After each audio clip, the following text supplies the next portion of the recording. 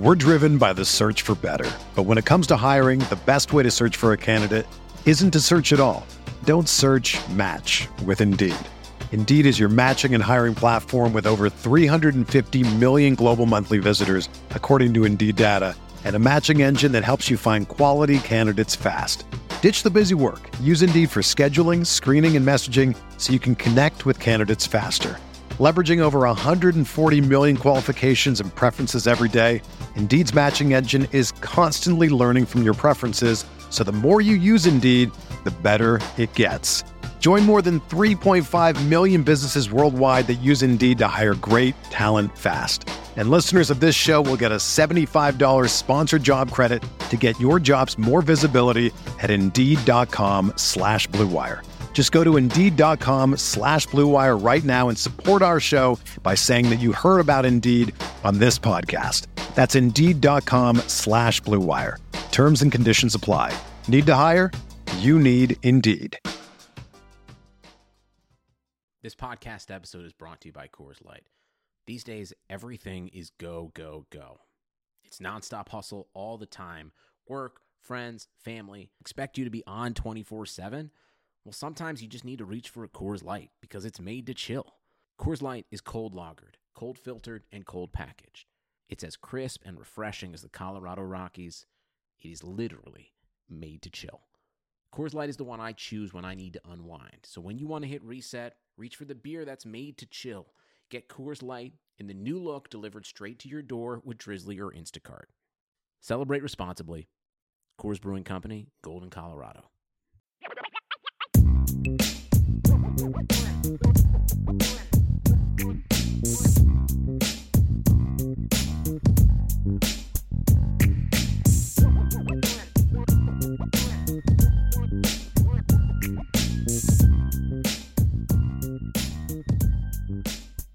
Notre Dame fans, welcome back to a special edition of the Irish Breakdown Podcast. It is Saturday, May 8th, and we just got word that Notre Dame has picked up a commitment from Georgia tight end Holden Staes.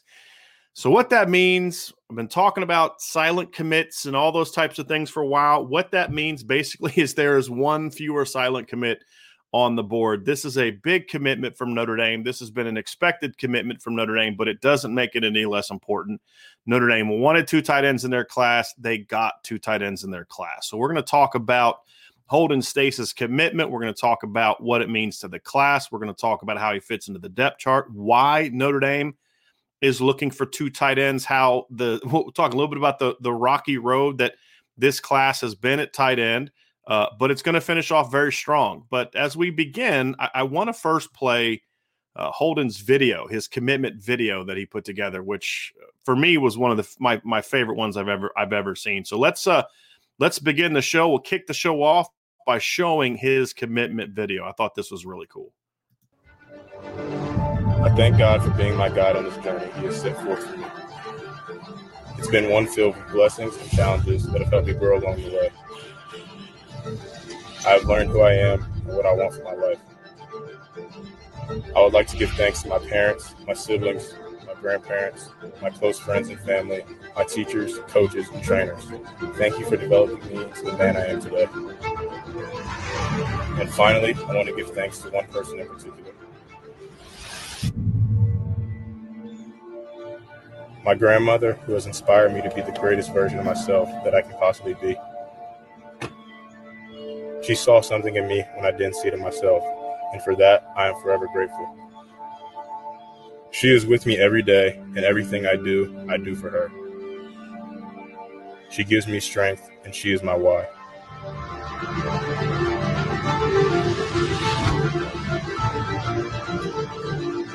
With that being said, my decision is final. My name is Holden Staes, and I'm committed to the University of Notre Dame. Go Irish. So that was Holden Staes' commitment video. I thought that was really, really good. Very well done. How do you not get kind of emotional about that? This was a big moment for Notre Dame. And you also saw in there, you saw Jaden Thomas in that video of Holden Staes. So big commitment for Notre Dame. This is commitment number 13 This is going to help strengthen Notre Dame's number 4 ranked class. Holden Stace has seen his recruiting ranking dip a little bit lately, but it's not based on anything he's done. I'm not quite sure why that's the case, but this is a big commitment nonetheless. Seventh offensive commit in the class. This is the second tight end commitment in the class. So let's just talk a little bit about kind of how this went down. Obviously, Holden was committed to Penn State for a while. He decommitted from Penn State, and then Notre Dame jumped into the mix with him. That was around the time that Notre Dame started to turn up the heat on Eli Raridon as well. And Holden became an immediate priority for Notre Dame, as did Eli Raridon. But Stace was a guy that Notre Dame staff really pushed hard for. And honestly, as soon as Notre Dame got in the mix, this was ultimately what was going to happen. This is a kid goes to a private school in the Atlanta area, very academically oriented young man. I think the only reason it took as long as it did, I don't think this is what I was told, is the reason it took as long as it did for him to go public with his silent commitment was he wanted to get on campus. He wanted to check things out. And as someone who had already decommitted once, he absolutely wanted to make sure that this was the place for him, and there was going to be no more decommitments. There was going to be, a chance to get to the campus, meet the campus, and hopefully he'll be able to get on campus officially this summer and meet the coaches face to face and those types of things, which is something all the 2022 kids are dealing with right now. But this is a big commitment for Notre Dame, and again, it has been sort of in the mix, basically something that was inevitable for quite some time. So this is a big one for Notre Dame, and it's going to, like I said, he's a consensus 4-star recruit, so this is going to jump their recruiting rankings a bunch. I think he's better than he's currently ranked. ESPN ranks him as the number 268 player in the country, consensus 4-star. Nobody else has him in their top 250 or top 300, but this is a kid that, to me, that right now is a top 200 player, even though he's a bit raw, and we'll get into that. But he's got outstanding top 50, top 100 upside. There's no doubt about it. This is a kid that I'm just going to read you some of the offers that he had. He had offers from Alabama, Ohio State, LSU, Georgia, Texas, USC, Florida State, Oregon, Penn State, Auburn, Michigan, Tennessee, North Carolina, Wisconsin, Nebraska, South Carolina, and the list goes on and on and on. So this was a big pickup for Notre Dame. So let's talk a little bit about what this means for the Notre Dame class. Obviously, it means they're now done at tight end. The sort of the rocky road that was tight end resulted in them getting 2 kids that were not the first player that committed. Technically, Notre Dame has had 3 commitments to tight end in this class, when you consider they had Jack Nickel in the class. I believe that they took Jack Nickel too early. I thought that Notre Dame rushed that decision, and fortunately for all sides involved, that situation has been rectified. Jack has plenty of time to go find a school, and Notre Dame got 2 tight ends that they want. Jack could have been a part of this class. They would have taken 3 tight ends in this class, but the writing was on the wall for Jack that he was going to be the third of those 3 tight ends. And so that's why he decided to decommit, and he's going to go somewhere else where he's going to be hopefully the number 1 tight end and have a chance to be very successful there. But Notre Dame got the 2 guys that they wanted. For me, it's not a great tight end class in regards to those highly ranked, Michael Mayer type of players. But what I like about these 2 kids that Notre Dame has, and now Holden Stace is in the class with Eli Raridon, is these are 2 very high ceiling players.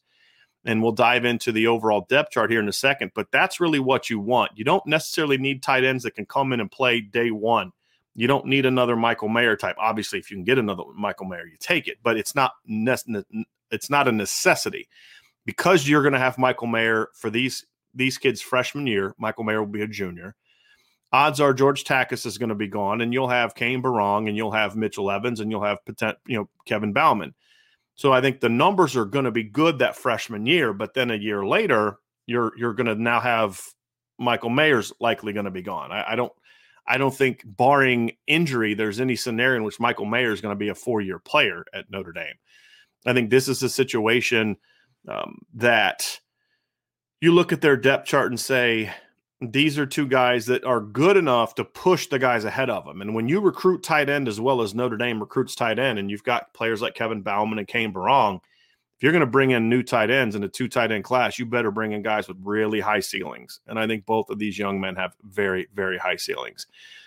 So you look at the situation, 2 was Notre Dame's target, but for me, it needed to be the right 2. And it, like I said, needed to be high upside players. And I think they did that. I think they accomplished that goal. I think they got two players that have talent, two players that have very high ceilings. But here's the other important part, and this is why this matters. They have two players that are very complementary to each other and also complementary to the players in front of them. And that's very important. You can have success, and we've talked about this recently. You can certainly have success with two identical tight ends. You can just be more of a traditional offense. I think, however, that it limits you a little bit in the manner in which you can attack opponents. If you have two guys that are just attached tight ends or traditional tight ends, so to speak, or if you have two guys that are sort of the hybrid fullback type tight ends, I think it can limit you a little bit. I prefer that you have complementary skill sets, but at the same time, you also want to make sure that they're not so different from each other that it's easier to game plan when one is on the field and not the other. And that's why I think this duo is really, really good, because they can both play attached. They can both play in a wing, although Stace is better in that situation than Raridan. They can both play in the slot, although I think that Stace is a little better than Raridan. They can both play outside, although I think Raridan's better than Stace in that regards. They have very, very complementary skill sets. And, Holden Stace is thicker. He's a little shorter, but he's got a lot more pop and size, and especially in the lower body. He works the middle of the field a lot more. Raridan is taller, longer, a little skinnier. He can line up outside. He's more of a vertical type of guy. So very, very intriguing skill sets, but there's not one thing that either one of them can do that the other one can't. It's just that one has a strength a little bit more here, another one has a strength there. So I really, really like how this duo fits together. And now it allows Notre Dame to start focusing on 2023 tight ends. They've got 3 offers out already, Jackson Howard, and you've got Mac Markway, and you've got Deuce Robinson. So you've got 3 really talented tight ends. And now, all John McNulty has to do now is focus on that. I mean, that's his only goal. You're only going to bring 1 tight end next year. So you need to make sure that you focus on the best of the best in the 2023 class. And if the guy's not better or have a chance to be better than the guys you just signed, then he's not someone that you should waste your time on. And I think that's what we're going to see Notre Dame do. So I want to dive a little bit into what I like about Holden Stace. So we're gonna go over some film of him. We've done this on the show before, but we're going to do it again today. We're going to talk about, just kind of go over what makes him an intriguing player. And I think the first thing that you're going to see when you watch this video is you're going to see a player that has very, very – this is a guy that you're going to see 6'4", 230, and very physical size, but still growing into that body. You saw it in the video as well. You see a guy that's really got like just broad shoulders, thick chest, thicker arms, and as he continues to fill out his frame, he's going to be very, very impressive. And you can see a guy that's a good athlete. He's got to improve his stance and start, which I think will help him get better starts, but you can see that long speed right there. And one thing you're going to notice about Holden Stace, and this is a really nice catch over the middle in traffic, one thing you're going to notice about him, look at that body control, really smooth body control. A 230-pound guy that can just flip his hips like this and catch a back shoulder throw is really impressive. But what you're also going to see on this clip is one of the reasons I say he's so raw is you just kind of look, he's kind of feeling his way as a route runner. He's not really taking off and getting into that zone. This is not about a lack of speed. This is about a lack of get off. If you watch this play over here, this deep ball right here, you're going to see this second gear that he has. So this is him in the slot. Watch him take off. You see that was a better get off because he had a feeling he was going to be the primary wideout. This time he doesn't do that, but I love the body control. But one of the things that you're going to see is watching film of him, and I was able to get a hold of a game film of his, and the thing that you'll see is he rarely lets the ball get into his chest. I mean, this is a kid that catches the ball, snatches the ball away from him. Look how fast his hands are as he attacks this end cut. Does a nice job of working over the zone. Doesn't go too fast. He can't accelerate out of his break on this one because if he does, he's going to get to that backside linebacker. He's kind of got a throttle. Quarterback gets him the ball, puts his shoulder down, runs that guy over. So really, really like his ball skills, really like how he attacks the football. Again, really good hands, big hands too. I mean, you can just see it when he's, in pictures, you can see it when he snatches the ball. This is a very, very confident pass catcher that's only going to get better and better and better. And the thing about him too is he's got a big body, but it's not necessarily a really defined body. And so I think he's a young man too that's going to put on 15, 20 pounds and be a really big tight end.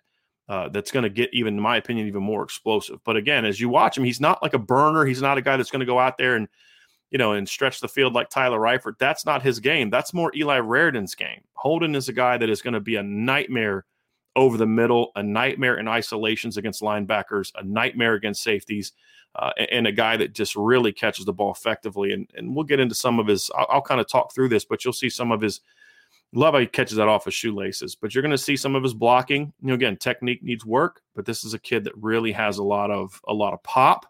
This is a young man that is more than willing to get after. Look at that. This is what I talk about, tracking the deep ball. This is an example of what I'm talking about. So as he looks back, now there's something that I taught as a receivers coach that a lot of players don't do. And it was, my coaching point was accelerate through the look back, because what a lot of players have a tendency to do is when they look back for the ball, they slow down. And that allows you maybe you don't, the quarterback's thinking you're going one speed, you throw it and you slow down. And then it also allows defenders to kind of catch up to you. What I like about Holden is he doesn't do that. He accelerates through the look back. He tracks this deep ball well, keeps a good path, and it just drops right over him with two guys draped on him. That is excellent focus, concentration, and ball skills there. Really like that part about him. Watch this. This is a really good, this shows me this is a young man that's smart. So he's coming across on a drag route. He gets his eyes open, and you can see the corner in front of him. So he could keep going on that path, but because the corner's squatting, he climbs. That's what you teach a young kid to do. This is a junior that doesn't catch a lot of balls as a sophomore. You watch him climb over top. Quarterback gets the ball to him. That tells me this is a young man that knows how to get open. He knows how to play the game of football. He also has a high football IQ on top of having athletic talent. Now, this is a better get off. See this right here? This is more of what I want to see when you talk about his release off the line.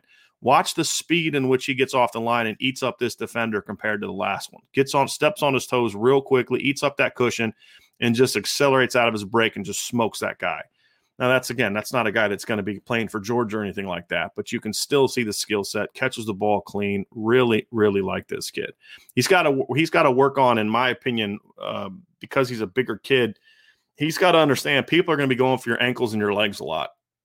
He's going to have to learn to kind of really drive his legs through contact, work on when he's got guys chasing to kind of get a little bit of a high knee situation going. Those are some things he can learn and things that you teach. That's part of what coaches do. But you're going to see him here in the run game really thriving, really like what he does.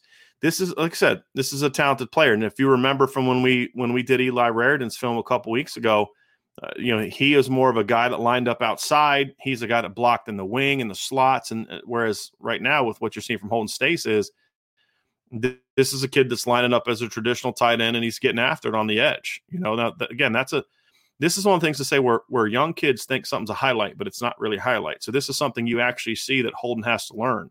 He has to understand he's got to get out into this guy a little bit more aggressively and either reach him or push him out faster. He kind of not sure what he wants to do, not sure the angle, but he's so physical that he ends up driving the guy way outside anyway. And that's something I really like. You can teach that kind of stuff.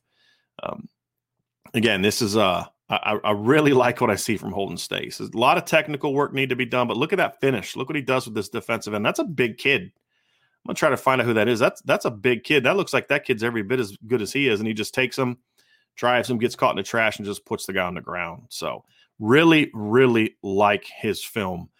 Like his attitude. I like the maturity that he showed throughout this recruiting process, a guy that didn't want to make a rushed commitment, even though he's known for a while that Notre Dame was the place for him. He is not someone that wanted to say, hey, let me just hustle up and get this over with and then not do his due diligence. Took a self-guided tour to Notre Dame. Guy that really went through the process, asked the right questions, got to know the other Notre Dame commits. And when he made his decision, he knew that it was going to be final. But basically from the moment Notre Dame got involved in this one, it was going to be Notre Dame. So big pickup for Notre Dame and really, really good day. Notre Dame is now at 7 commits, as we saw someone say here a little bit ago.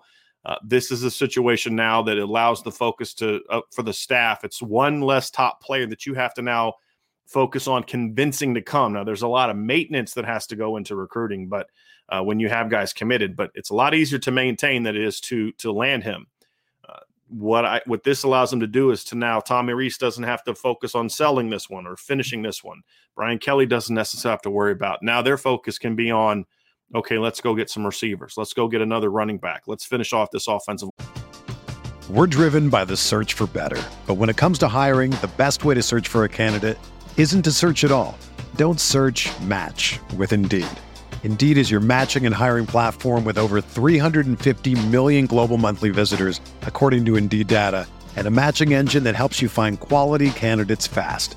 Ditch the busy work. Use Indeed for scheduling, screening, and messaging so you can connect with candidates faster. Leveraging over 140 million qualifications and preferences every day, Indeed's matching engine is constantly learning from your preferences, so the more you use Indeed, the better it gets. Join more than 3.5 million businesses worldwide that use Indeed to hire great talent fast. And listeners of this show will get a $75 sponsored job credit to get your jobs more visibility at Indeed.com/Blue Wire. Just go to Indeed.com/Blue Wire right now and support our show by saying that you heard about Indeed on this podcast. That's Indeed.com/Blue Wire. Terms and conditions apply. Need to hire? You need Indeed. Line class. And you've now got another highly regarded kid from Atlanta, third tight end that Notre Dame has landed in the last, 5 years?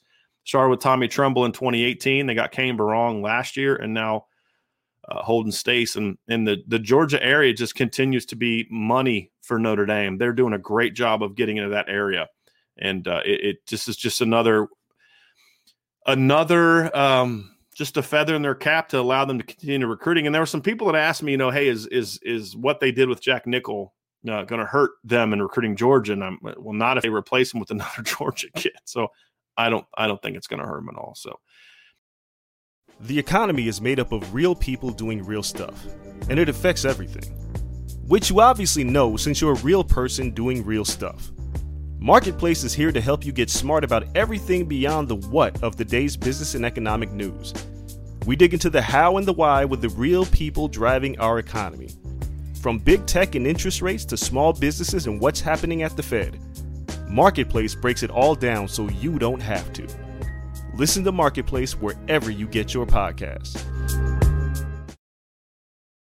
Let's talk. Let's go through here. We've got some questions. Let's get to some questions, and we'll wrap up there. We'll talk. We'll focus mainly on Holden Stace, and then we'll talk a little bit about sort of what's next in the 2022 class. There's a couple more kids that are committed.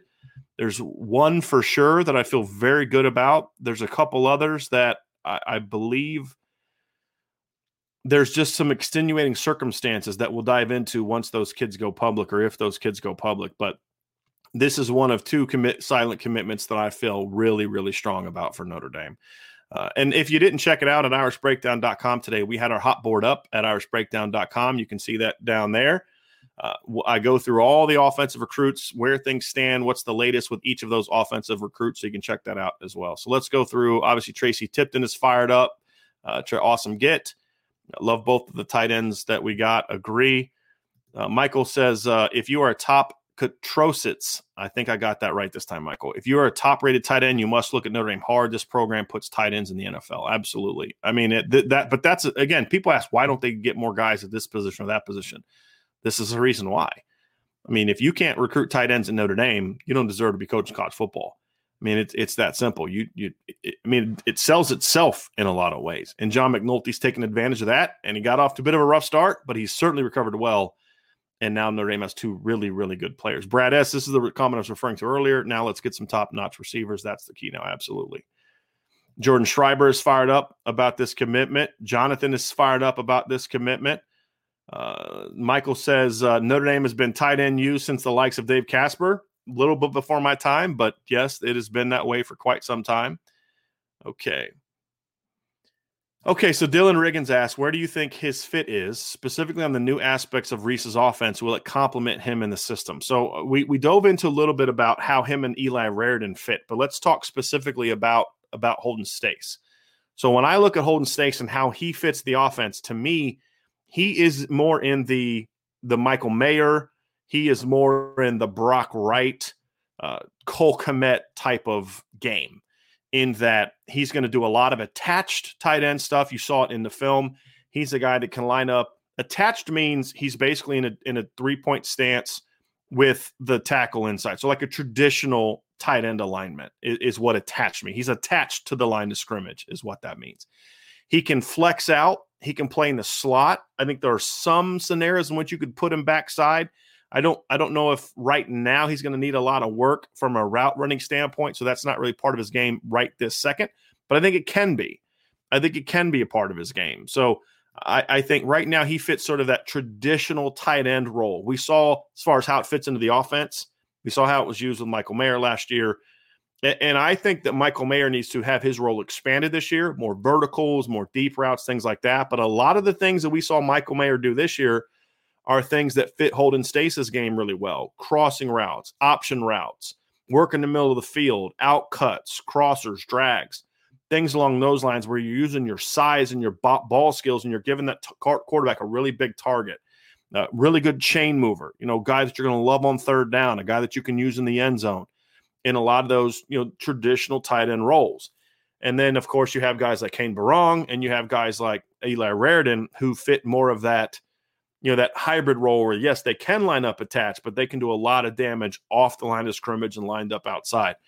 And then, of course, when you saw in the game on Saturday, we saw Mitchell Evans catch a couple balls. We saw Mitchell Evans catch a really crossing route on 4th and 2. We saw him catch a drag route for a big gain. We saw George Takis get up the seams for a big gain. I think that's another player that sort of fits what Holden Stace can do. And then we saw Mitchell Evans bang a corner route. Those are things that you're going to see Holden Stace really fit in well to. And I think that's where his fit is. And again, Dylan, we're talking about a kid that right now is 230 pounds, but as you can see from that video, it wouldn't surprise me he's a little bit more than that. He's a thick kid.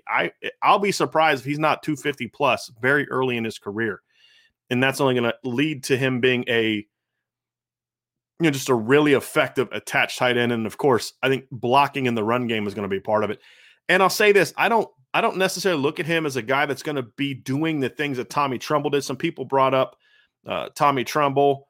I think Tommy Tremble, he reminds me of from maybe from a height standpoint, but he's a much thicker kid than Tommy was at the same age. He's not as explosive as Tommy was, but I also think he's someone that I do think he's short enough to where you can line him up and have him be a fullback. But I don't know if I would want him necessarily being too tight to the running backs because he's not quite that explosive downhill athlete that Tommy Tremble was. And that's kind of what you want is that lead ISO blocker type of guy. But there are some situations and some concepts where I would be comfortable putting him in a wing, sort of in an offset formation, maybe having him ISO inside, or maybe doing a trap block backside if Notre Dame were to implement some of those types of schemes that you see teams like Oklahoma do. So I do think there's some things you can do with him. But as I said, the things that maybe he's not great at are things that I think Eli Raridon's really good at. And that's, again, why I think they're such a great compliment. This is a good question from S. Coach, was his decommitment from Penn State similar to Nickel from Notre Dame, or did they badly want him to stay? Penn State wanted him in the class. There's no doubt. This was not a Nickel situation. They want him in the class. Now, they also knew kind of early on that he wasn't going to stay in the class, but that it was a different situation. It was a good question. But no, that was a true decommitment. Michael, I agree with you. Tight end room is loaded with talent. Brad says, I see from some film he lines up outside some. Wonder if he has enough speed to play like a receiver if we needed him to. I don't see that from him. I think there are some things you can do with him in a flex position. A flex position is essentially you take a traditional alignment, you stand him up, and you move him out 4 or 5 yards. And he's still kind of tight. You're still ISOing him on a linebacker.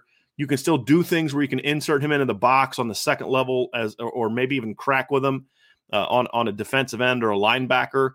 But it's more of an inside type of situation where you're just getting a little bit more spacing. I think he can do some things in the slot, but he's not someone that I would say you're going to see a lot of putting him backside and letting him go one-on-one. How he is now. Now, of course, Brad, he could get to Notre Dame and get in the Matt Balis weight room and drop, a tenth or two off of his 40 time, get a little bit more explosive, and then develop into that kind of player. I think he has the ball skills to do that. I don't think he has the speed to vertically do that. Now, there could be some situations where in the red zone, you could see that. And the reason I say that is I would be interested to see if I had him in the game and we were in a 3 tight end set as an offensive coordinator and say, hey, I'm going to put my 3 skill guys to the field and see what they're going to do with me into the boundary. If they're going to put a corner into the boundary in the red zone against Holden Stace, and I'm going to throw fades and back shoulders and things like that to him. But that's more against a condensed field where you can use his size better to your advantage as opposed to, a midfield where you're trying to run a post route or a go route or something like that. So there are some things he can do, but I don't see that part of his game projecting as well to college based on what we see from him now. Now, that could change. He could get more explosive and gain some speed. But right now, I think that's where he is. Okay, let's see here. James Kearney says, why do we get our pick at tight end? Because Notre Dame uses tight end. Well, why don't we get our pick at wide receiver? Kind of explains itself. I think we get top-tier receiver till we show usage and development. I mean, Notre Dame's got their fair share of top receivers. I mean, Lorenzo Styles is a top 100 guy. Deion Colsey was a borderline top 100 guy. I mean, both of those guys ranked higher than what Holden Stace ranks right now, or Eli Raridon. Jordan Johnson was a highly ranked guy.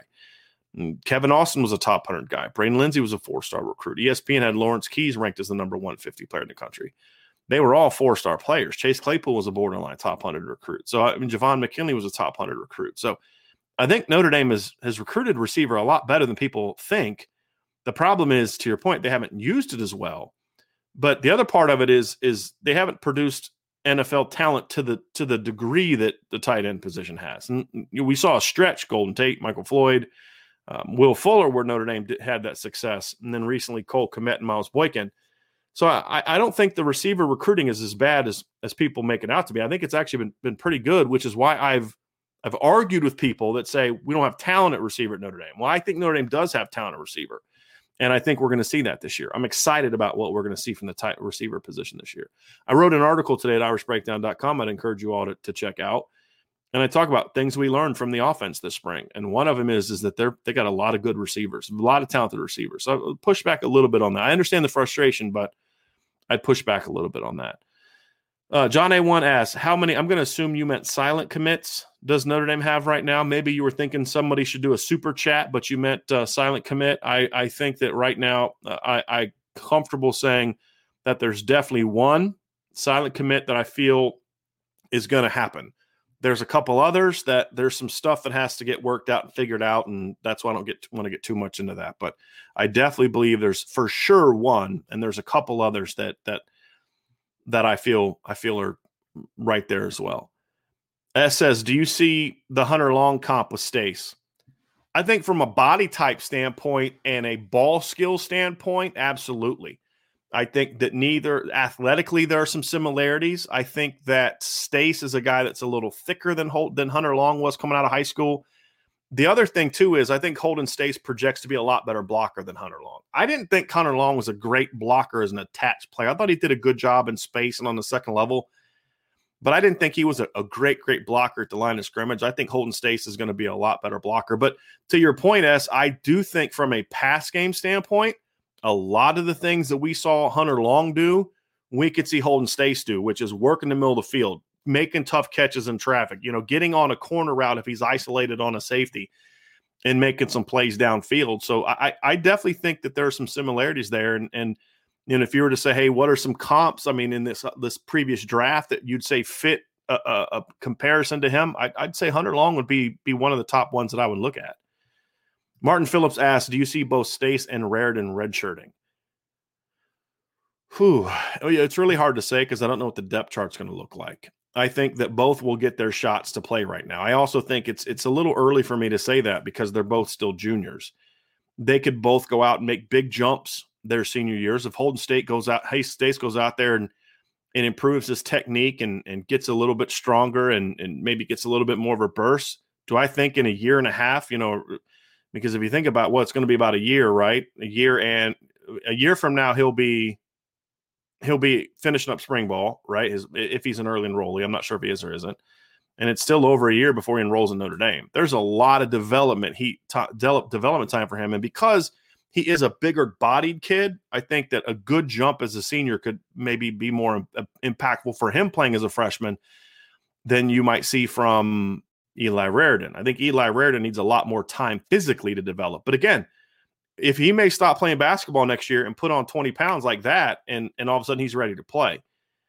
So I wouldn't necessarily lock him in. I think they're talented enough players that they can push people. I think the only reason that you would redshirt them would most likely be because there's just the guys that Kevin Bauman's really playing well, and you're going to have Michael Mayer there, and Kane Barong is still around making plays. You got Mitchell Evans around still making plays. And then you say, hey, look, these guys are going to get a red shirt, because tight end is a position I'm more comfortable redshirting kids like these than I would be at wide receiver. Okay, let's see here.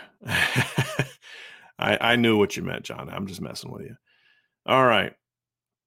Searcher Green says, hopefully Yak gets better. Seems to always be falling after he catches. I don't think he's always falling after he catches. I think he's, number one, making a lot of contested catches. And number two, as I said during the breakdown, when you're that big, people are going to be going for your ankles and legs, and there are certain things he's going to have to improve upon.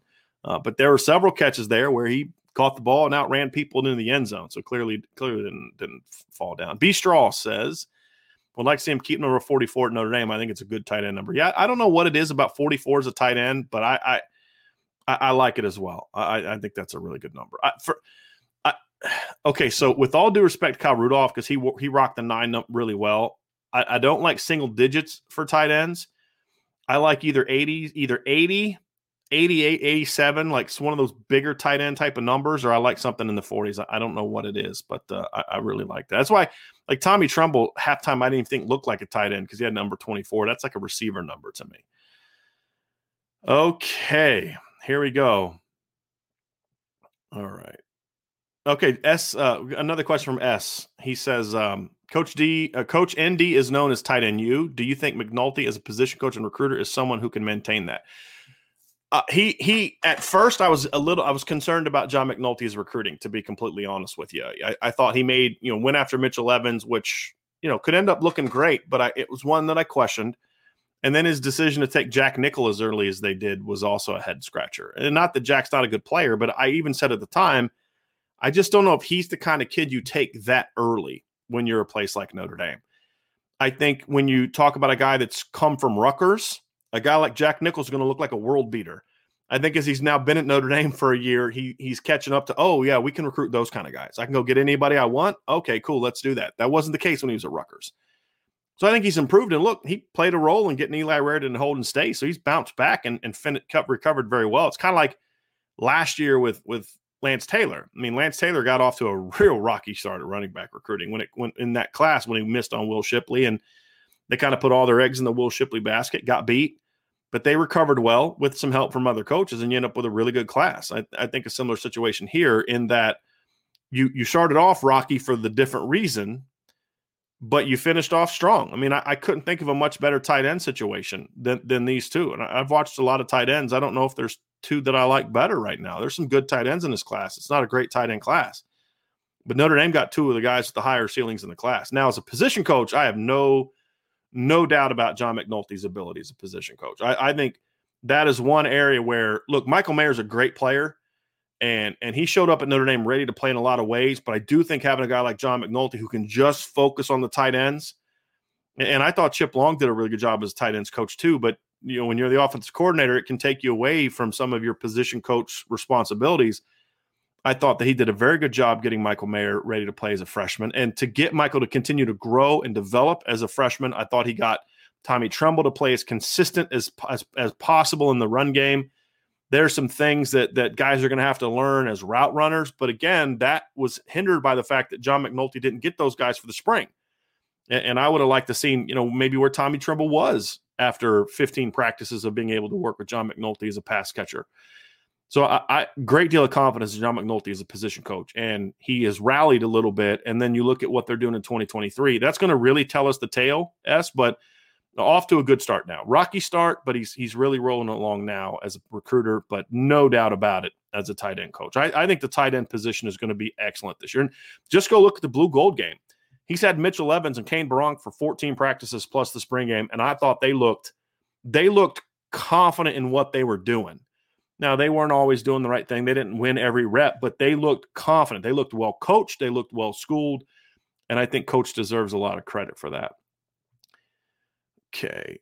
Christopher Sally, I don't know I'm not sure at this point in time if either of them are going to roll early. Raritan, I'd be a little bit, if I had to bet, I'd be less willing to bet on him simply because of the fact that he's a basketball player. He may be like Jerkovic and want to go finish his career. He's like a 17-point per game scorer in basketball.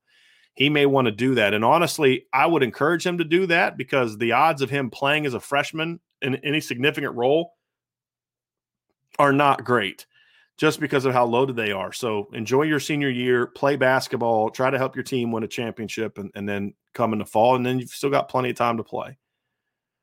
Okay. S also asked, Coach, in today's game, what type of tight end would you prefer, a traditional Mayer-esque or the new wave Kyle Pitts, Eric Gilbert? One being more balanced with blocking versus explosive pass catcher. Now, number one, I'm not as high on Eric Gilbert as a lot of other people are. I don't think he's the athlete that the tight end athlete that a lot of people think he is. I still think he should play defensive end, but honestly, I don't care. Look, I think you can build around either one of those guys. And I think if I had to pick for me in my offense, like the offense that I would want to run, I would go with a Michael Mayer type. I think that if you look at the way that Notre Dame wants to run their offense, I think they need a Michael Mayer type. And the reason I say that is Kyle Pitts is an elite pass catcher. I mean, he's basically a wide receiver. He's a big wide receiver. He's more Devin Funchess than he is Michael Mayer. He's way better than Devin Funchess. You get the point. But I think the way that Notre Dame runs their offense, that works for Florida. Florida's a team that is a gimmicky run team. I think for Notre Dame, they need a tight end that can block, a guy that can do everything, a guy that can use his size and all those type of things. That's what I would prefer. However, if a Kyle Pitts type of player wanted to come to Notre Dame, would I say no? No, I would definitely not say no. I would take him in a heartbeat because the great thing about it is when you look at the way teams play now is you can use multiple tight ends. And the great thing about having a guy like Kyle Pitts, and I felt this is why they should have used Tommy Tremble more. But if you look at some of the more athletic, the hybrid types, you think of Evan Ingram, those type of players. The thing I like about those guys, is that you can now utilize them in the pass game along with a Michael Mayer. And to me, that's the ideal combination. So if I was going to cheat, I'd say both. But if I could only have one type, I'd rather have the more traditional type. That's for me. And I think that's also what better fits what Notre Dame does. Okay. Old Grim, I agree with this. If Reese opens up the offense this year, it will show the talent they have. I agree with you. Let me see here. John A1 says quarterback development in Notre Dame affects the wide receiver productivity more than tight end because the tight end is almost every offense that utilizes a position to safeguard. And if Notre Dame gets better QB play, the wide receivers will shine. I agree with that. I agree with that a lot, John. I think that's a very good point. And I think Tommy Tremble is a perfect example of Tommy Tremble was a third-round tight end. He has never caught over 20 passes in a season. Why? Because being a tight end allowed him to do and show some things that you're not going to – if you drafted a receiver because he was a great blocker, Javon McKinley would have gone in the third round. You're drafting a wide receiver to catch the football. You'll draft a tight end who can just block. And then maybe he kind of gets the NFL and his game takes another step because he plays with a better quarterback.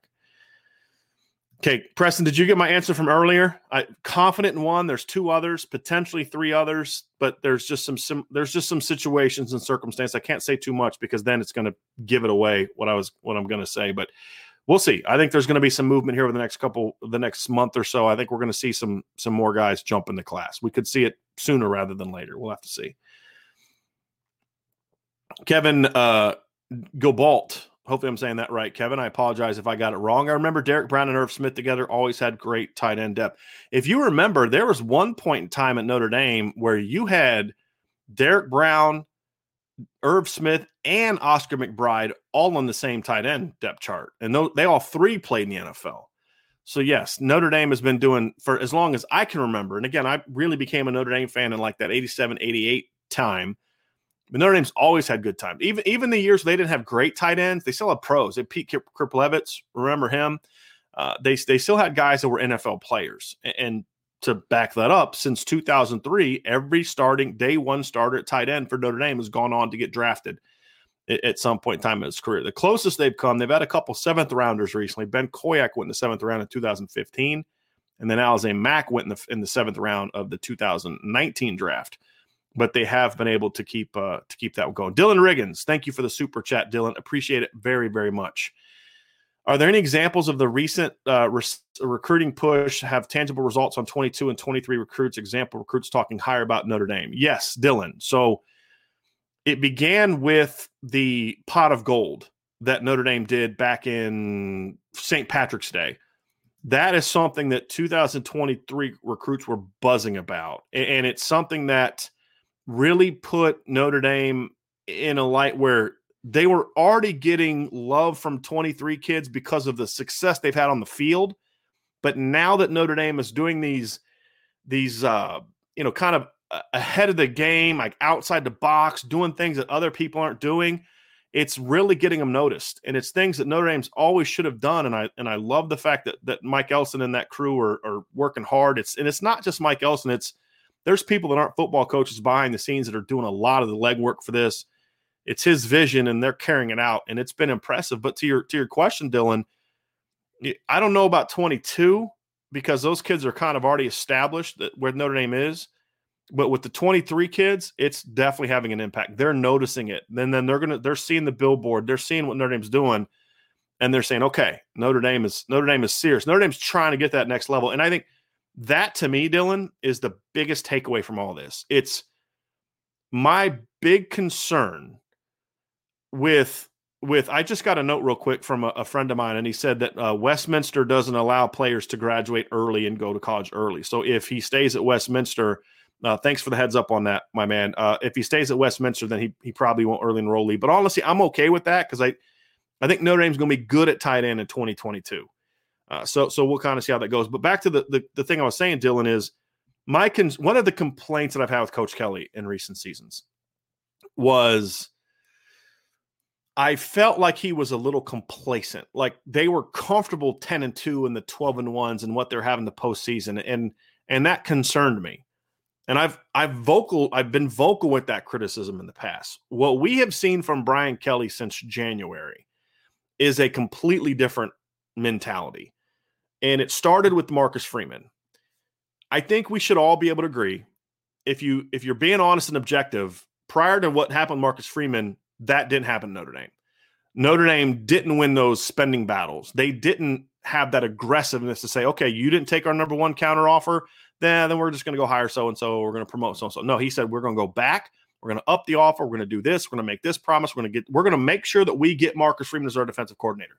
That was step one. That's what a coach does who says, I'm sick of being 10-2, I'm sick of getting my butt kicked by Alabama, I'm sick of losing to Clemson, we're going to change this.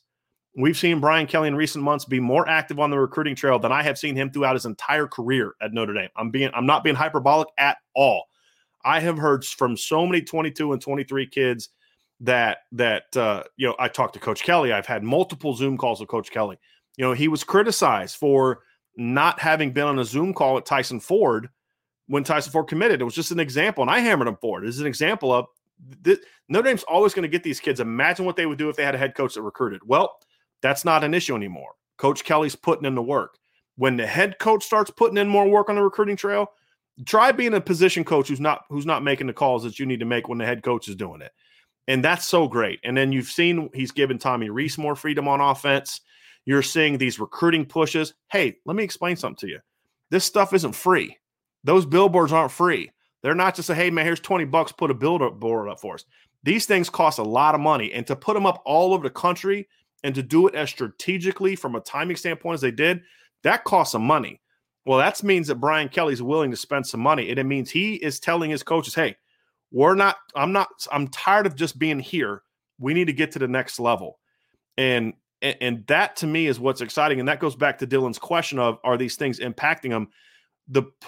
To wrap it all up, Dylan, the point is, this is the action, the most recent months are actions of a staff who is making it very obvious that we're not happy just getting to the show.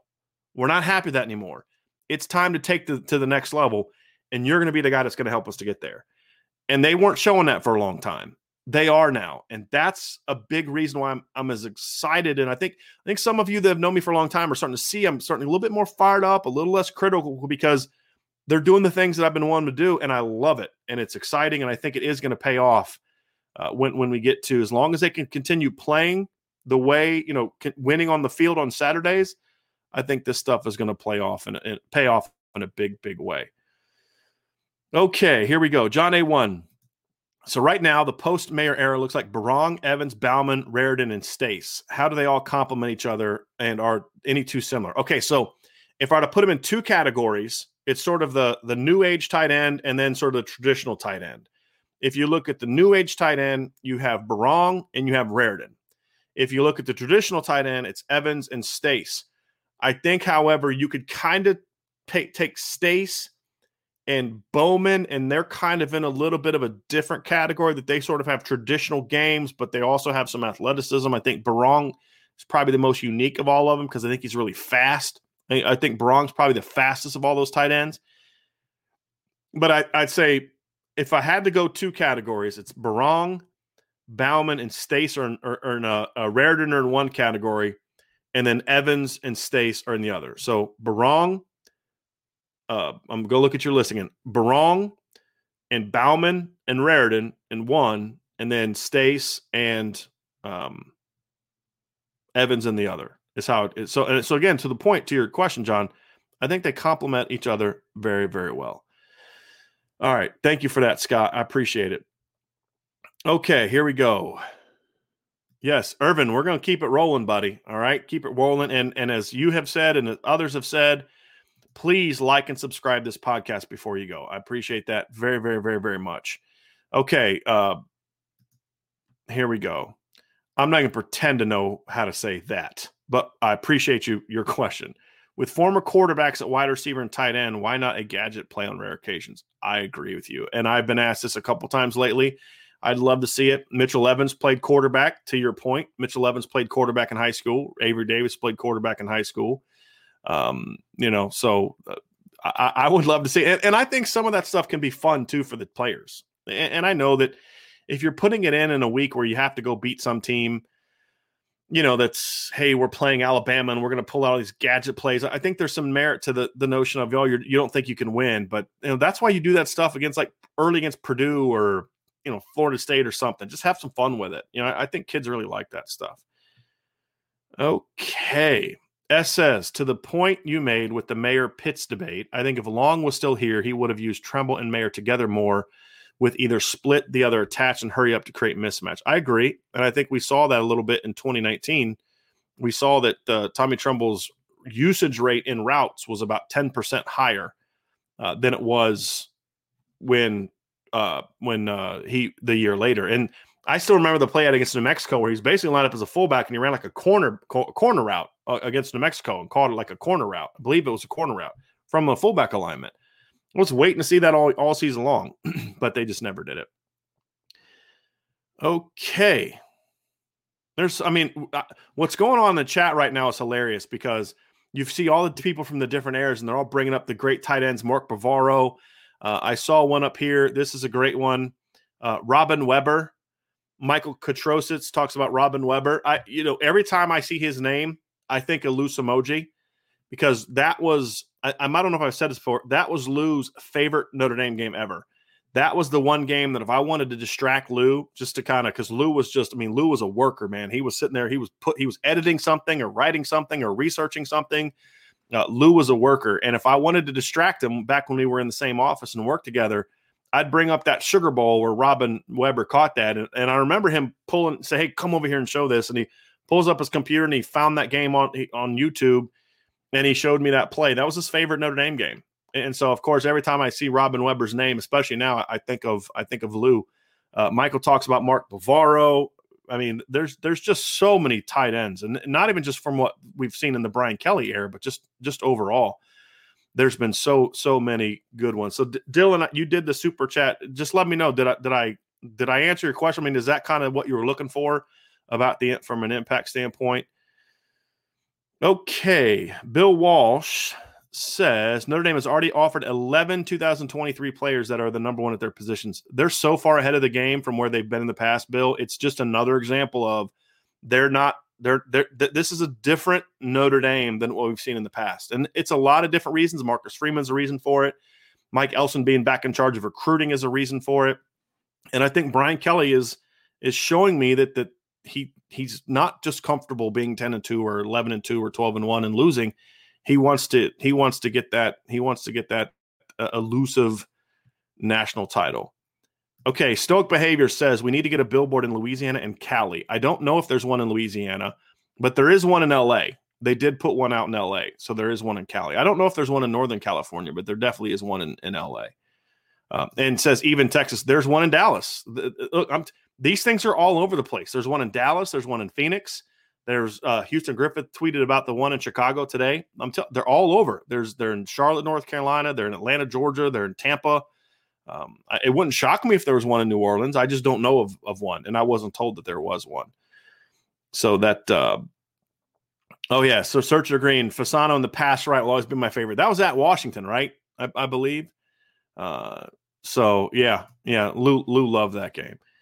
Okay, let's see some more questions. Here we go. We're running low, so yes, Matt D. I told you went and finally found it. There is a billboard.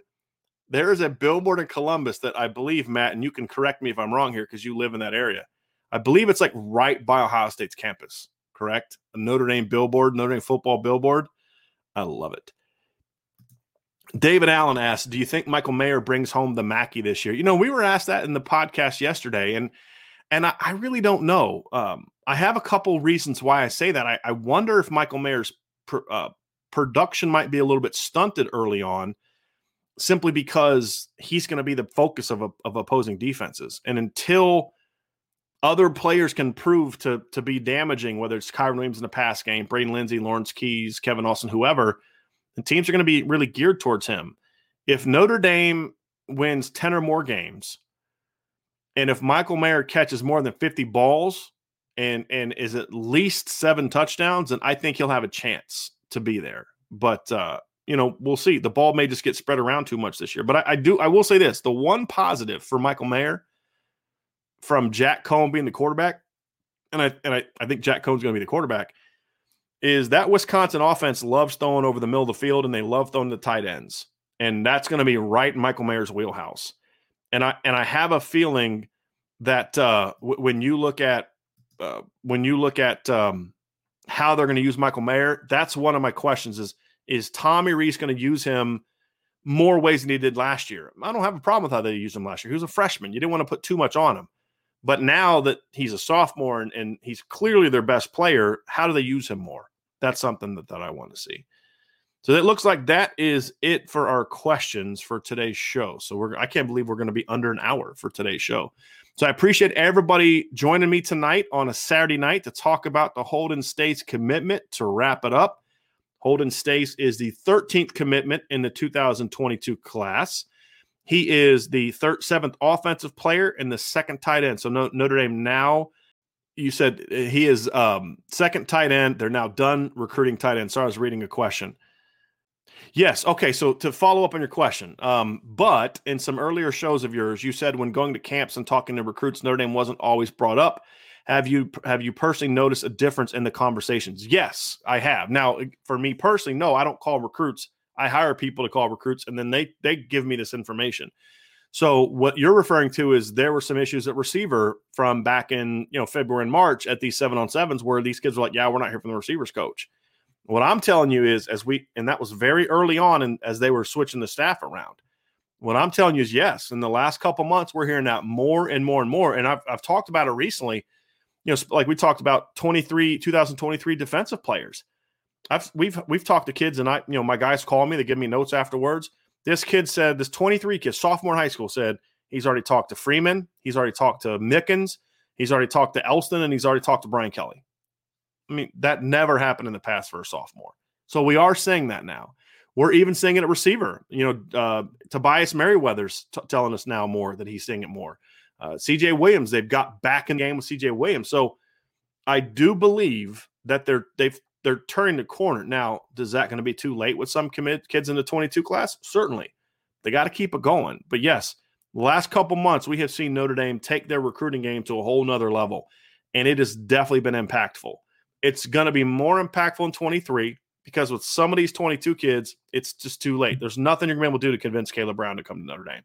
I don't know about, Xavier Bradshaw, but I think even with 22, you're seeing it positively affect Tobias Merriweather. You're seeing it positively affect TJ Williams. You saw it positively affect with Holden Stace. You're seeing it positively affect with Dallin Hayden. You're seeing it positively affect guys, along the offensive line, Jake Taylor, guys like that. So I would encourage you to read that article that I put up today at irishbreakdown.com, Dylan, where I talk about, where they stand with all these recruits, because they're trending up with a lot of kids, and these type of things are part of it.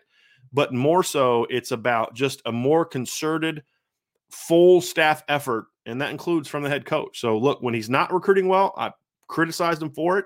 He's doing a much better job now, and I'm going to praise him for it, because that's what you need to do, because I think that Brian Kelly can have a big impact on the recruiting trail if they use him correctly. So that is going to do it for today's show. Appreciate everybody being with me today. We'll be back. We'll not be doing anything tomorrow. We'll be back on Monday. We'll have a live show. A reminder that this is going to be a regular thing now with these live shows. We're going to have our daily podcasts at 1 o'clock. Those will be Vince and I doing our podcast, just kind of talking. If you guys want to get some questions in, you can do super chats or wait till the end. We'll have those every day at 1 o'clock this week. We'll also on Wednesday have the 8 o'clock recruiting chat. We're going to talk about 2023 quarterbacks. If you ever have any questions, hit me up on Twitter at CoachD178. Shoot me an email at brian@irishbreakdown.com. Make sure that you hit the like button on this podcast. Engage with us on YouTube. That also helps with the algorithm and helps us get in front of more people. We've seen our numbers really grow lately. Share the show, right? Let your Notre Dame friends that you know, let them know about our show. Check out irishbreakdown.com. There's also something in the links below. I have links to Irish Breakdown, our Facebook page, but I also have a link to our newsletter. So we have a daily newsletter. And if you're someone who's asked, how can you support the show? Sign up for the free daily newsletter. I'll send it to you every day, and it's got our 5 previous stories from the day before. Click open and read those. Take 10 minutes to read our stories every day. And if everybody that supported our channel, if everybody that supported our work on YouTube, on Irish Breakdown, all those type of things, would just read all of our stories every day, then that would help our site skyrocket. We'd be able to do a lot more fun things. I'm someone that when we make more money, I invested into the company. That means hiring more people and doing all types of fun things. I've got all the gear ordered for the merchandise store. It's now all finally figured out. We've got the design finalized. I should be getting that in the next week or two. Once that's done, if I like the gear, then we're going to be ready to rock and roll. So that's it. So everybody have a great, awesome weekend. Thank you so much for being a part of the show today, and we'll be back with you again on Monday.